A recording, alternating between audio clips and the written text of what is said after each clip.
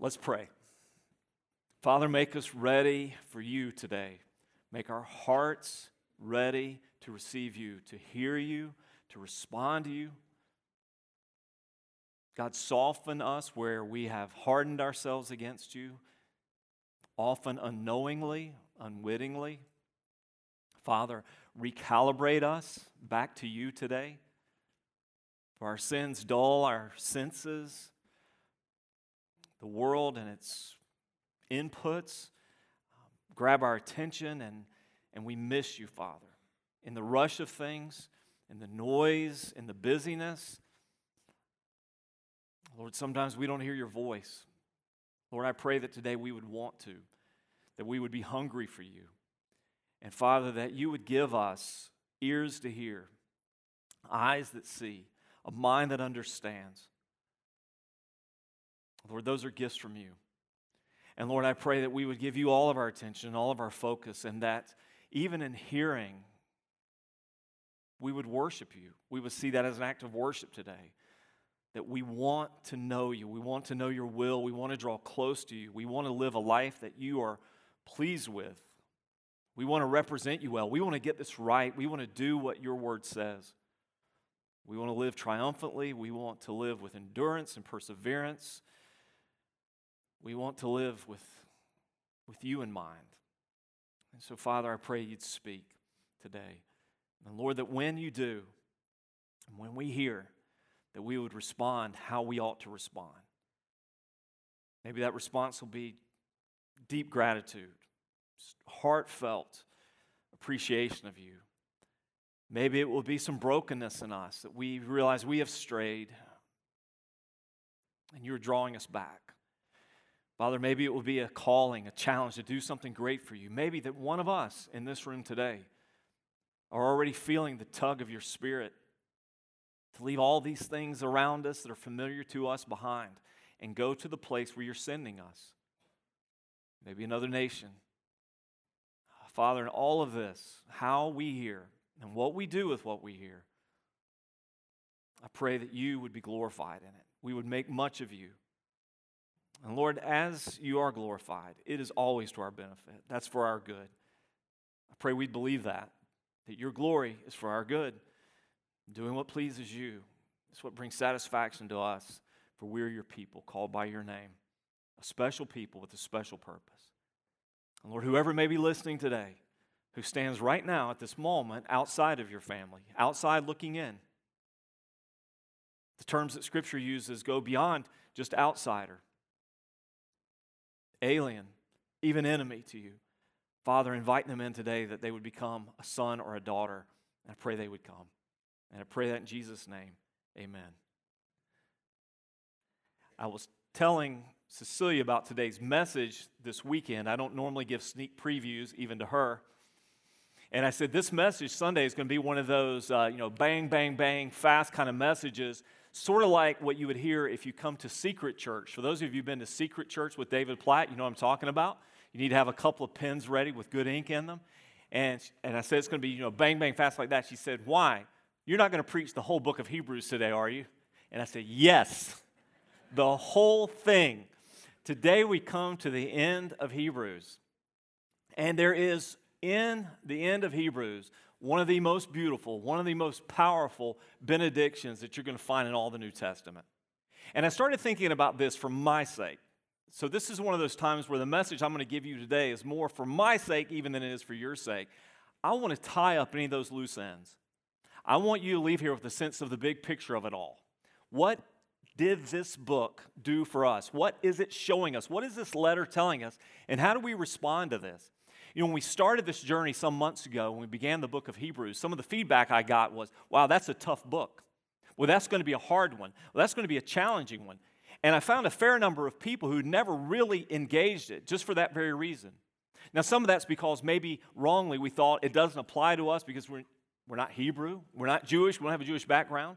Maybe for some it's because we thought some of the content is a little hard to understand because the culture is so different and our religious background is so different. But I hope if you've gone through this with us through this season, and if you haven't, that you would still engage and dig into this book and even revisit some of these messages and studies. You'll find that Hebrews paints an amazing picture of our Savior, the greatness of God in Christ. It paints a powerful picture of the salvation that He's offered us and why we would cling to Him and not let go, how He is worth it, whatever the cost. And it has given us a challenge again and again and again. Let's believe, let's keep on believing, and let's finish. Let's run this thing, let's run this race all the way to the end. And those are some of the challenges in Hebrews. So, here's some things we've learned so far. So get your pen ready, because I'm going to go quickly. Mike, you ready back there? Here we go. In chapter 1, we found that Jesus is the definitive revelation of God, and that all of creation is subject to Him.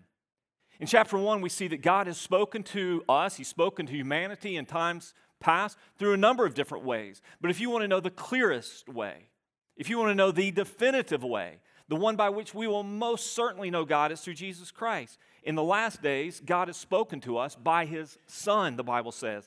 His Son is the radiance of His glory, the exact imprint of His nature. He upholds the universe by the word of His power. That's Jesus. In chapter 2, we learn that Jesus is the founder of our salvation. As the founder of our salvation, it is Jesus who destroys death and the devil. Jesus, we see in chapter 2, brings salvation to many sons and daughters. He brings many sons to glory through His suffering. It was necessary that Jesus suffers in order for us to be saved. Why? Because of sin. Sin exacts a horrific price. Jesus paid that through His suffering. The Bible says in chapter 2 that Jesus, by taking on flesh and blood, there's a word for that theologically, incarnation. Jesus, God with us, Emmanuel, what we sing of at Christmas time. By taking on flesh and blood, Jesus was able to do what was most necessary for us. Not simply teach us, not simply be an example for us, but to take on sin on our behalf and conquer the work of the devil, which primarily is death. Jesus died a death for our sins, and Jesus, in His resurrection, destroyed the power of death, destroyed the great work that Satan has, and so brings life to us. That's chapter 2. In chapter 3, particularly for the sake of those who grew up in a Jewish background, a Hebrew background, but also for us as we understand the greatness of Christ, we see that Jesus is greater than Moses and the law. Moses was given by God the great commandments which guide all human behavior, and a covenant along with those commandments. Obey these things and live. But chapter 3 tells us as great as Moses was and as great an instrument as he was in God's hands, the prophet through whom the law was given for all time, Jesus is greater. The Bible says in chapter 3 that Moses was a servant in God's house, but Jesus is the Son. Everything in that house belongs to the Son. He's greater. In chapters 4 and 5, we see Jesus described as our tempted and tried great high priest who offers to us everlasting rest. Jesus, who calls us into the rest of the Father because of Himself. He's our high priest, the one interceding for us. But He is not unlike us. He's not unidentifiable to us. We can relate to Him because He's been tempted and tried like us. Verse 19 of chapter 4 says, we don't have a high priest who's unable to sympathize with our weaknesses, but one who in every respect has been tempted as we are, yet He's without sin. That's the beauty of Christ. He knows you, He identifies with you, He's been where you've been, He's faced what you've faced, yet He has faced it without sin. Let us then, because of that, because of His sinlessness, let us with confidence draw near to the throne of grace, that we may receive mercy and find grace to help in time of need. He's your high priest. He's not just the one who died for you, He's the one that helps you today. Jesus is strong and kind, just like you heard. Chapter 5 says that Jesus is the source of eternal salvation to all who obey Him. In chapter 6, we see that Jesus is the fulfillment of God's promise. He is the one that God sent, the one that all the Old Testament spoke of, the one that everything in history was leading up to, the great climax of God's redemptive plan. He's the fulfillment of God's promise. He's our sure and steadfast anchor of the soul. You can trust Him with your life. You can connect to Him and be sure and certain. Because of Him, we hold fast to the hope that is set before us, the author of Hebrews says. We hold fast as we don't move off of this. There is no other anchor to which we will tie our lives off on. We can go behind the curtain in chapter 6, that place where God's presence dwells, that holiest of holies, we get access to the Father because of Jesus. That was such a monumental concept to Jewish people. God, who seems so inaccessible to them, so distant from them, so totally unlike them, which is true. He's holy and we are not. Yet, the holiness of Christ grants us access, our anchor of the soul. In chapter 7, Jesus is our eternal high priest. Not just our great high priest, he is the high priest who is forever interceding for us. He is the one that draws us near to God. This is what God is doing in your life right now if you belong to him. He's trying to draw you near. Disobedience pushes you away. Sin pushes you away. Disregard pushes you away. Preoccupation with lesser things pushes you away. God is working your life to draw you near to God because God has everything that your soul needs. Everything that you most deeply desire, God has. He is the fount of all good for us. And so he's drawing us near. I love this statement in chapter 7, one of the great verses of the book of Hebrews. He is able to save to the uttermost those who draw near to God through him, since he always lives to make intercession for them. Not just able to get you to heaven, but to save you to the uttermost. Every single part of you, physically, emotionally, psychologically, mentally, spiritually, God is at work so that you may find everything that you need and long for in the Father. God is doing that through Christ. He draws us near. In chapter 8, we find that Jesus is the guarantor of a new and better covenant than the old. You ask someone today, how do you know for sure you're going to go to heaven when you die? On what basis do you think you can stand before a perfect, holy God who promises to judge all mankind?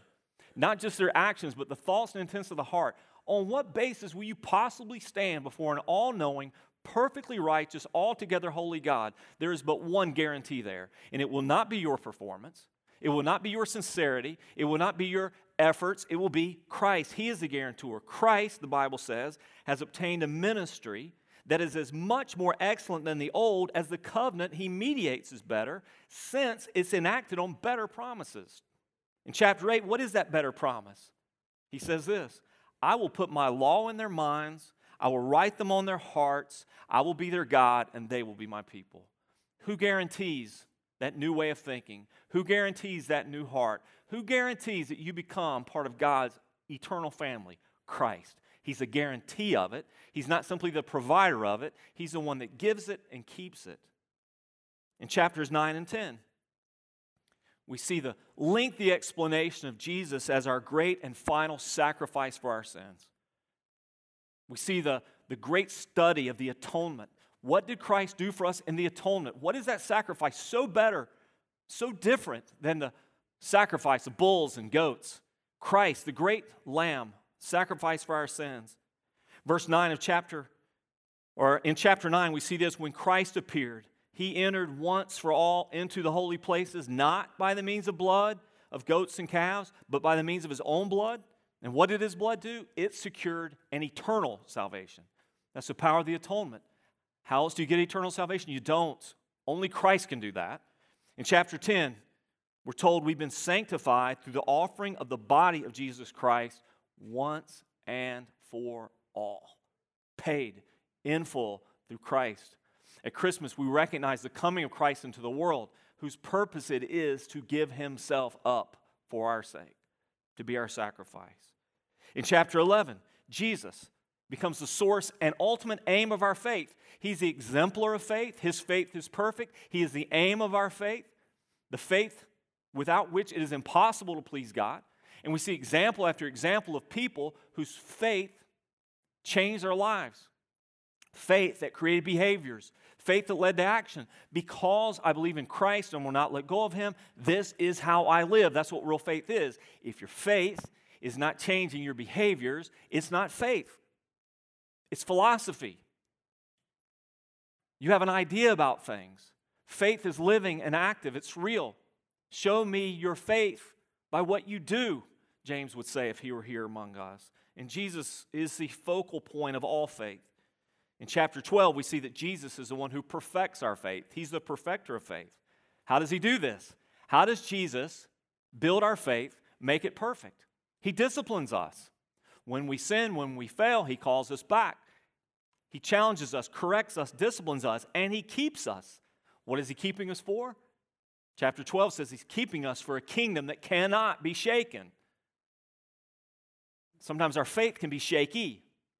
Our faith can be a bit uncertain sometimes. We go through difficulty or hardship and we struggle. We say, I'm just not sure what to believe anymore. I feel like I'm falling away. I feel like I'm so overcome with doubt. I don't know how to handle this. I don't know where God is in all this. Why is God letting me go through this, etc.? Our faith can be shaky. That's why the Scripture reminds us that God is saving us and keeping us for a kingdom that cannot be shaken.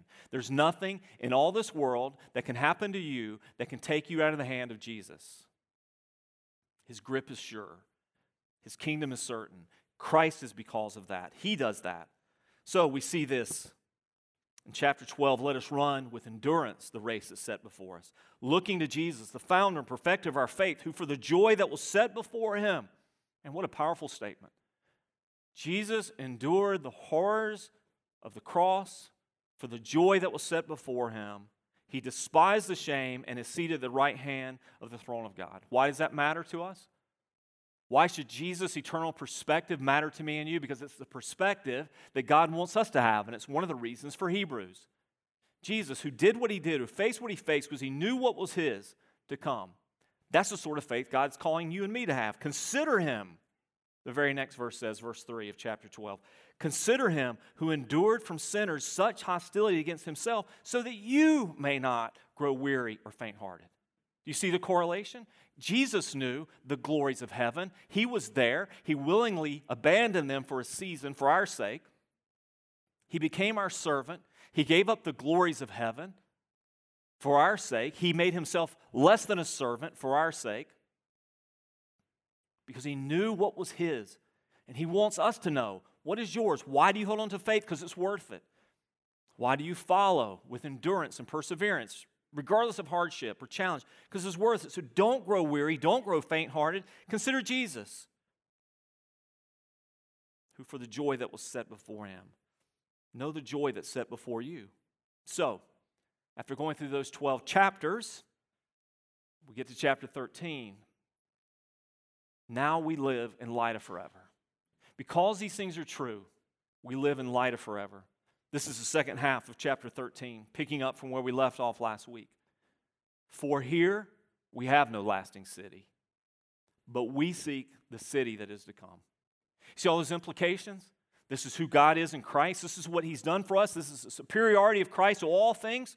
This is the promise of Christ for all those who believe Him, that He'll save them to the uttermost. This is the worth of Christ, that you would hold on to Him at all costs, never letting Him go. This is the promise of Christ to us, a kingdom that can't be shaken, so live in light of that. Man, there are so many implications of that, though, aren't there? How am I living today that shows that I'm living for eternal things? That what I want most is the pleasure of God in my life, the reward of God for my life. That I want to invest in those things that honor God with my life. Living in light of forever. Why? This is no lasting city. This world that you live in and the stuff that's in it, this is not a lasting city. You've got to know that. That's got to be one of the bedrock, convictional foundations of your life. This is not forever. This is temporary. But we do have a city that is to come, and it is forever. Would it make sense to live for that? Would it make sense to live with that in mind? Would it make sense that when I'm challenged to compromise my faithfulness to the King of Kings that I don't, because I'm a citizen of His city, not a citizen of this broken one? So what's the implication of that? If I'm living for the city that is to come, look at verse 15. It's got a critical linguistic clue there. Through Him then. Because of that truth in verse 14, with Christ in me, then this is what I'm going to do. If I'm living in light of that everlasting city, here's what I'm going to do. Through Him then, from now on, because of that, let us continually offer up a sacrifice of praise to God. That is the fruit of lips that acknowledge His name. Do not neglect to do good and to share what you have, for such sacrifices are pleasing to God. Obey your leaders and submit to them, for they are keeping watch over your souls as those who will have to give an account. Let them do this with joy and not with groaning, for that would be of no advantage to you. Pray for us, for we are sure that we have a clear conscience, desiring to act honorably in all things. And I urge you the more earnestly to do this, in order that I may be restored to you the sooner. You see those practical implications? If what I care about most is the pleasure of God, if what I'm living for most is the reward of God, if the perspective that guides me most is eternity with God, this is the city that is to come, what are some things I'm going to do? And this passage lays them out, and they're pretty straightforward. In gratitude for what God has done, but also in gratitude for what He will do, I will keep worshiping Him. Worship will be foundational to my life. Let me just add this little thought for a moment. When you come into worship on Sunday morning, the primary incentive to your worship, the fuel that catalyzes your worship, ought not primarily be how you're feeling today or the sort of week you're having. If you and I only worship or feel like worshiping when we feel good, or we've had a good week, or good things have been happening to us, we're missing the whole point of biblical worship. We worship God on the basis of what He's done for us in Christ, what we now have in Christ. We have a great salvation. It is sure and it is certain. But we also worship on the basis of what is to come. The great prayer of faith is 2 words. Thank you. Thank you, God, in advance for what is to come, what you're going to do in my life, what you have promised to me, what that eternal city is going to be like. So the reason I tell you that, it's not just theoretical. If I do have this mindset of no lasting city, a city that is to come, in gratitude I'm worshiping Him, because of what He's going to do for me, there's never a time that I don't have enough incentive to worship. Never. There ought never be a time that a Christian does not have enough internal fuel to stir up worship. Because I'm thinking about what God has promised me. It's worth it. It's worth it. It's worth it. This is what is to come. Here's another practical implication. If I'm living for what is to come, and my focus is not on what's here and what's now, what I can acquire, what I can hold on to, what I can enjoy here, that's not primary to my life. Materialism and stuff and the worship of such, but Him. Then I have contentment. I've got contentment. I have enough. I'll be content with what I have. God has blessed me, and I'm going to keep sharing what I have in contentment because I'm not bound to it. I'm not bound to the stuff of this life. It's not my security. It's not my source of ultimate satisfaction. I don't worship it. I've got contentment. Why? Because I'm living for something bigger. I'm living for something more. And I know God's made a promise to me that defies description, exceeds imagination. That's what heaven is all about. So in contentment, I'm going to keep sharing. What's the basis of sharing? And by the way, if you think the biblical challenges, incentives, motivations, encouragements to give only apply to those who have what you might consider plenty or excess, you're missing the point.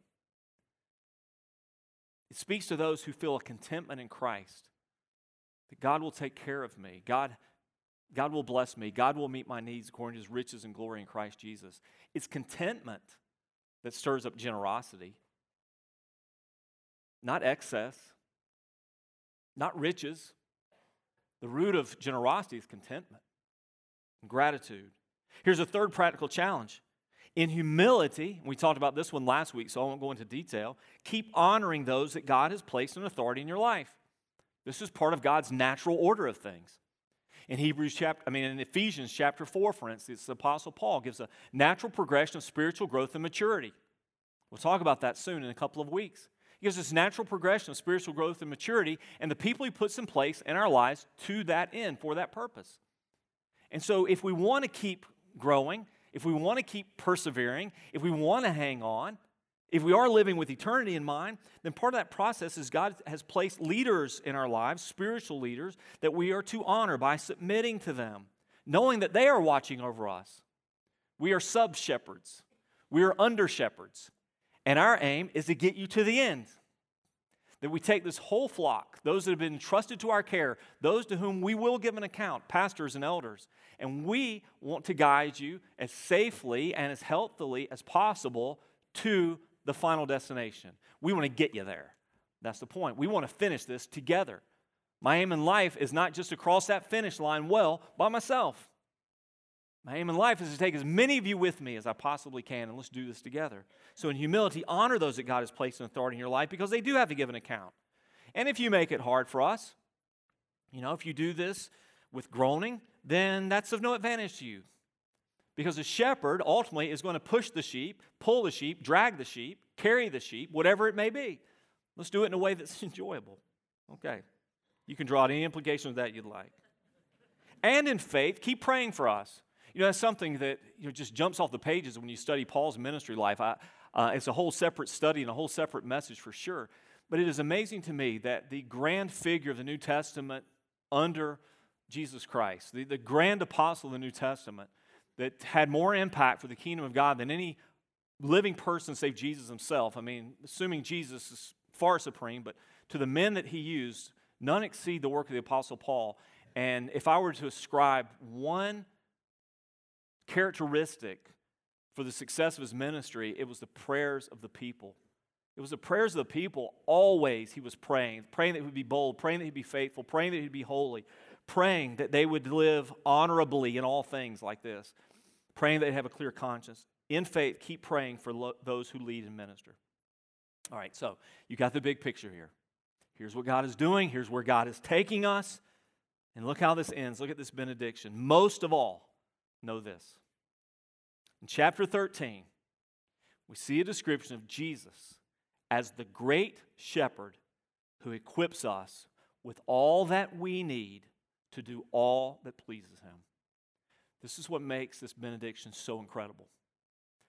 The great shepherd, at the end of all of this, is the introduction of Jesus as the great shepherd who gives us everything that we need to do what pleases him. Listen to the text. Now, this finality, now, may the God of peace, who brought again from the dead our Lord Jesus, the great shepherd of the sheep, by the blood of the eternal covenant, equip you with everything good that you may do his will, working in us that which is pleasing in his sight, through Jesus Christ, to whom be glory forever and ever. Amen. This is what Jesus does. We had a lot of discussion, and I'm sure you did in some of your small groups, your life groups, maybe some of your D groups, maybe just some of your lunchtime discussions about the warning passages in Hebrews. Taken out of context, taken piecemeal, we may draw wrong conclusions, and certainly a number of people have through the years about those warning passages. One of the great errors that we make looking at those passages is to think that the picture that Hebrews paints of us in the Christian life is that we're struggling on our own, and I hope you make it. Because you could fumble this ball at any time. You could blow this at any time.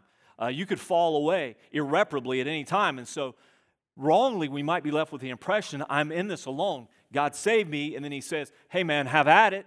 I'll see you on the other side if you make it there. But that's not the picture that the end of Hebrews paints. Are the warning passages real? Absolutely. Consider some of the things we've been warned about in Hebrews so far. At least these great 5 warnings. In chapter 2, we're told to pay close attention to what we've heard so we don't neglect such a great salvation. He said, pay close attention to what you've heard so you don't drift away from it. Because the warning is this: how will you escape if you neglect so great a salvation? What is he saying in chapter 2?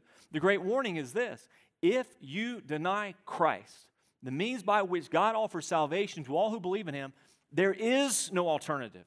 There is no plan B. How will you escape? It's a rhetorical question. You will not. What is it you will not escape from? The judgment of God that is righteous and just. You cannot.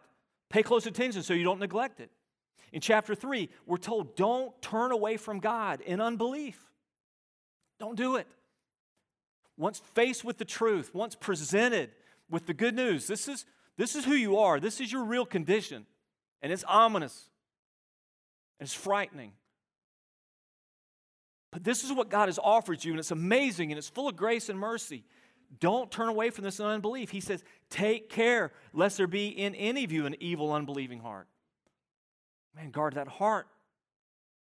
In chapter 6, We're warned to not be lazy. Don't be lazy. He says, show earnestness. Keep working at this. Don't be lazy. Keep growing in Christ so you don't fall away. What's the best thing that you as a Christian can do? To have certainty and security in your faith? Keep growing in it. Don't start drifting. Don't ignore it. Show the same earnestness, verse 11 says, to have the full assurance of hope till the end, so that you may not be sluggish. I told you this before when I preached on chapter 6. One of the most commonly asked questions, it just seems like a pervasive concern of Christians, is, how can I have assurance? I don't have assurance. How can I know for sure? And almost invariably, and I don't say this as an indifferent or hard or harsh judgmental statement, but almost invariably those people who claim to be Christian who are also simultaneously struggling with their assurance are drifting away. They're not pursuing God with intensity. They're spiritually lazy at best. They're just sitting back, waiting to feel it, waiting for somebody to drop something on them that sticks or lands, something to move them or hit them. They're not running after Him. They're not trying to draw near to Him. They become lazy. Don't be lazy. Verse 1 says, leave the elementary doctrine of Christ. Go on to maturity. Maturity is the link to assurance. The more I'm maturing, the more sure I am. Not because of my own good works, but because I know Him and I see Him and understand Him. Assurance, maturity is the link to assurance. Chapter 10, we're told to not keep on sinning. Because when you do, what happens? You throw away your confidence. The challenge in chapter 10 is pretty clear. If we go on sinning deliberately, there no longer remains a sacrifice for sin, but a fearful expectation of judgment. A few verses down, he says, don't throw away your confidence, which has great reward. What's the link between those two? My confidence and my sinful choices? Can't you see what that does? One, the implication is there that someone who continues to sin just with impunity, not caring about the consequences, not caring about the approval of God, not caring at all about God's grace or God's mercy or God's pleasure in life at all. Someone who sins without concern gives no evidence of someone who's been reborn, who has a new heart. Revisit Romans chapter 6, and you'll see this discussion, this debate, this understanding. And when we sin, nothing destroys our assurance, our sense of confidence more than to know that our lives are just racked with sin. And again, most often those people struggling with assurance have one of these two conditions. Most often they run concurrently. They become lazy spiritually, and they're caught up in sin. And they wonder why they don't feel saved. They've thrown away their confidence. And the Bible says confidence has a great reward. What's the reward of confidence? Endurance. I said this before, and I'm recapping many thoughts, but I think the majority of people that have walked away from the faith, those that have deconstructed their faith and then deconverted from it, the root cause is not primarily intellectual. The root cause is typically, primarily moral. It's sin that ebbs away, that hits at the root and the foundation. And then we justify that with intellectual, psychological, personal experience, emotional excuses. But the core is we do what we want to do to satisfy our own lust, and that destroys our confidence in Him, and that wrecks us for endurance. And chapter 12 ends with this warning: don't lose faith. Don't fall short. It's verse 3, not verse 7, as I mistakenly put in your notes. Verse 3 says, don't grow weary or faint-hearted. Can't do this. Can't keep going. That's the losing of faith. And verse 15 says, see to it that no one fails to obtain the grace of God. So you have these warnings. You have these warnings peppered throughout. There are more warning passages in Hebrews than any other New Testament book. So that leaves us with this question, and rightly so, if we're understanding it correctly. So how do we make it? How am I going to succeed? How am I going to succeed when sometimes I fall into sin and I don't want to miss God's grace? Or what about this sin? Are you saying I'm not saved now because I'm struggling with this sin, or I'm struggling with this addiction or this behavior? How do I do this? How do I make sure that I'm sufficiently hungry, I'm sufficiently eager, I'm sufficiently working at this, I'm sufficiently pursuing this? How will we succeed? Consider again this great benediction in Hebrews chapter 13. Listen to the words one more time. May the God of peace, who brought again from the dead our Lord Jesus, the great shepherd of the sheep, by the blood of the eternal covenant, equip you with everything good that you may do his will, working in us that which is pleasing in his sight, through Jesus Christ, to whom be glory forever and ever. How will we succeed? We'll succeed because we've got gospel peace. What's gospel peace? Gospel peace is different than just the circumstances of superficial peace. We all want peace. The absence of conflict, duress, stress, anxiety, right? We want that. We want that at work. We want that in our home lives. We want that with our neighbors.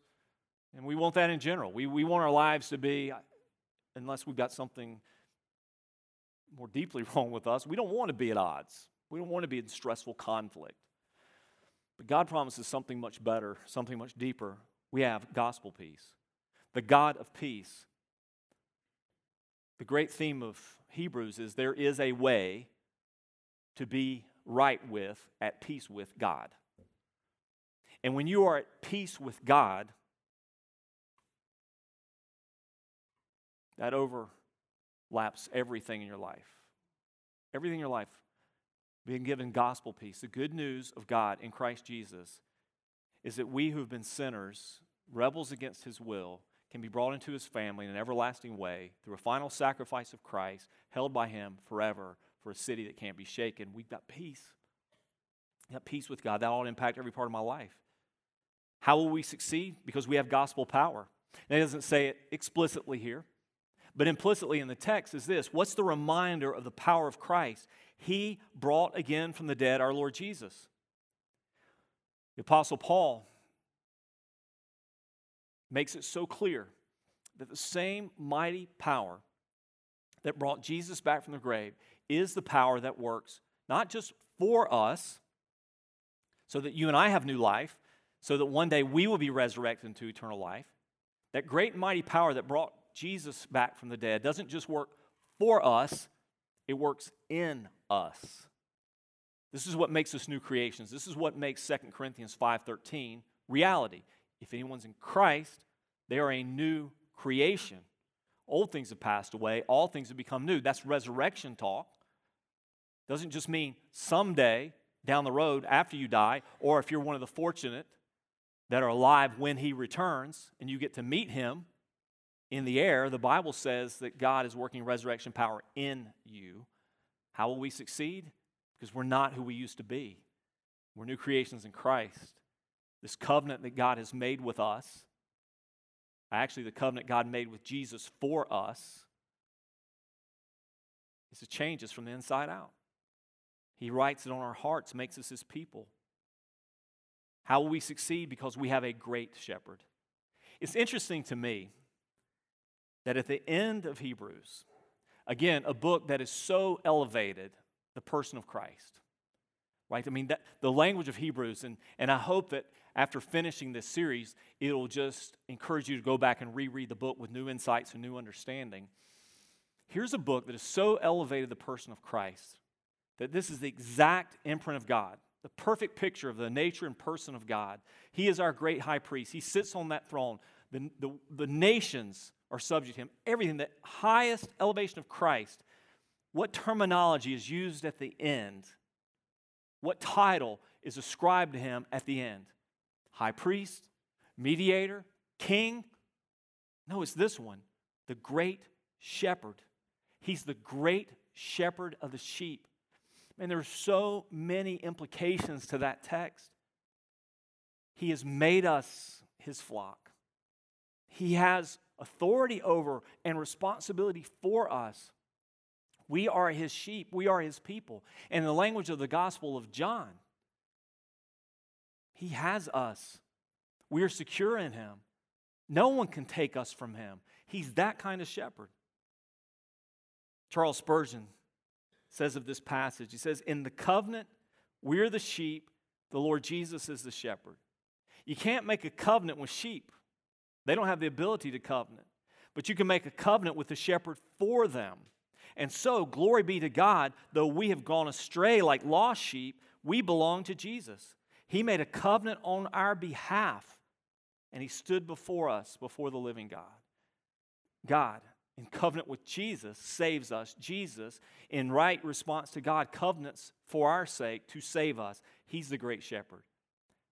If you belong to him, he's going to carry you through. You're going to finish. And as this passage promises us, because we have through Christ, listen to this, all we need to do everything necessary to please him, all working inside of us. This is working inside of us. Those that belong to Christ have a change on the inside that affects all the outside. We're not who we used to be. We're not simply trying to do something we've never done or be somebody that we weren't. We have been made new, and God is giving us all that we need. So all of these challenges, all these warnings, are they real? Absolutely. But how will we accomplish them? Because of Christ. Because of Christ, our great shepherd. And the end of this is for his glory, to whom be glory forever and ever. Amen. For God's glory, the great shepherd of the sheep will take all those who belong to him, every sheep that is his, and he's going to secure them all the way to the end. This is the great promise of Hebrews. I'm going to ask you if you bow your heads and close your eyes with me this morning. Let's at the very least, if we belong to him this morning, let's give him some thanks even right now as you pray. I mean, how awesome is this? What a great promise. What a great promise that this doesn't all hinge on you.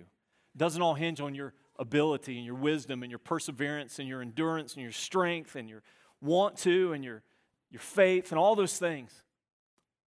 But God is at work in us in Christ to do what pleases him. As Paul wrote to the Philippians, he's giving us both the will, that's the want to, the ability, the how to, do what pleases him. This is what God is doing in us.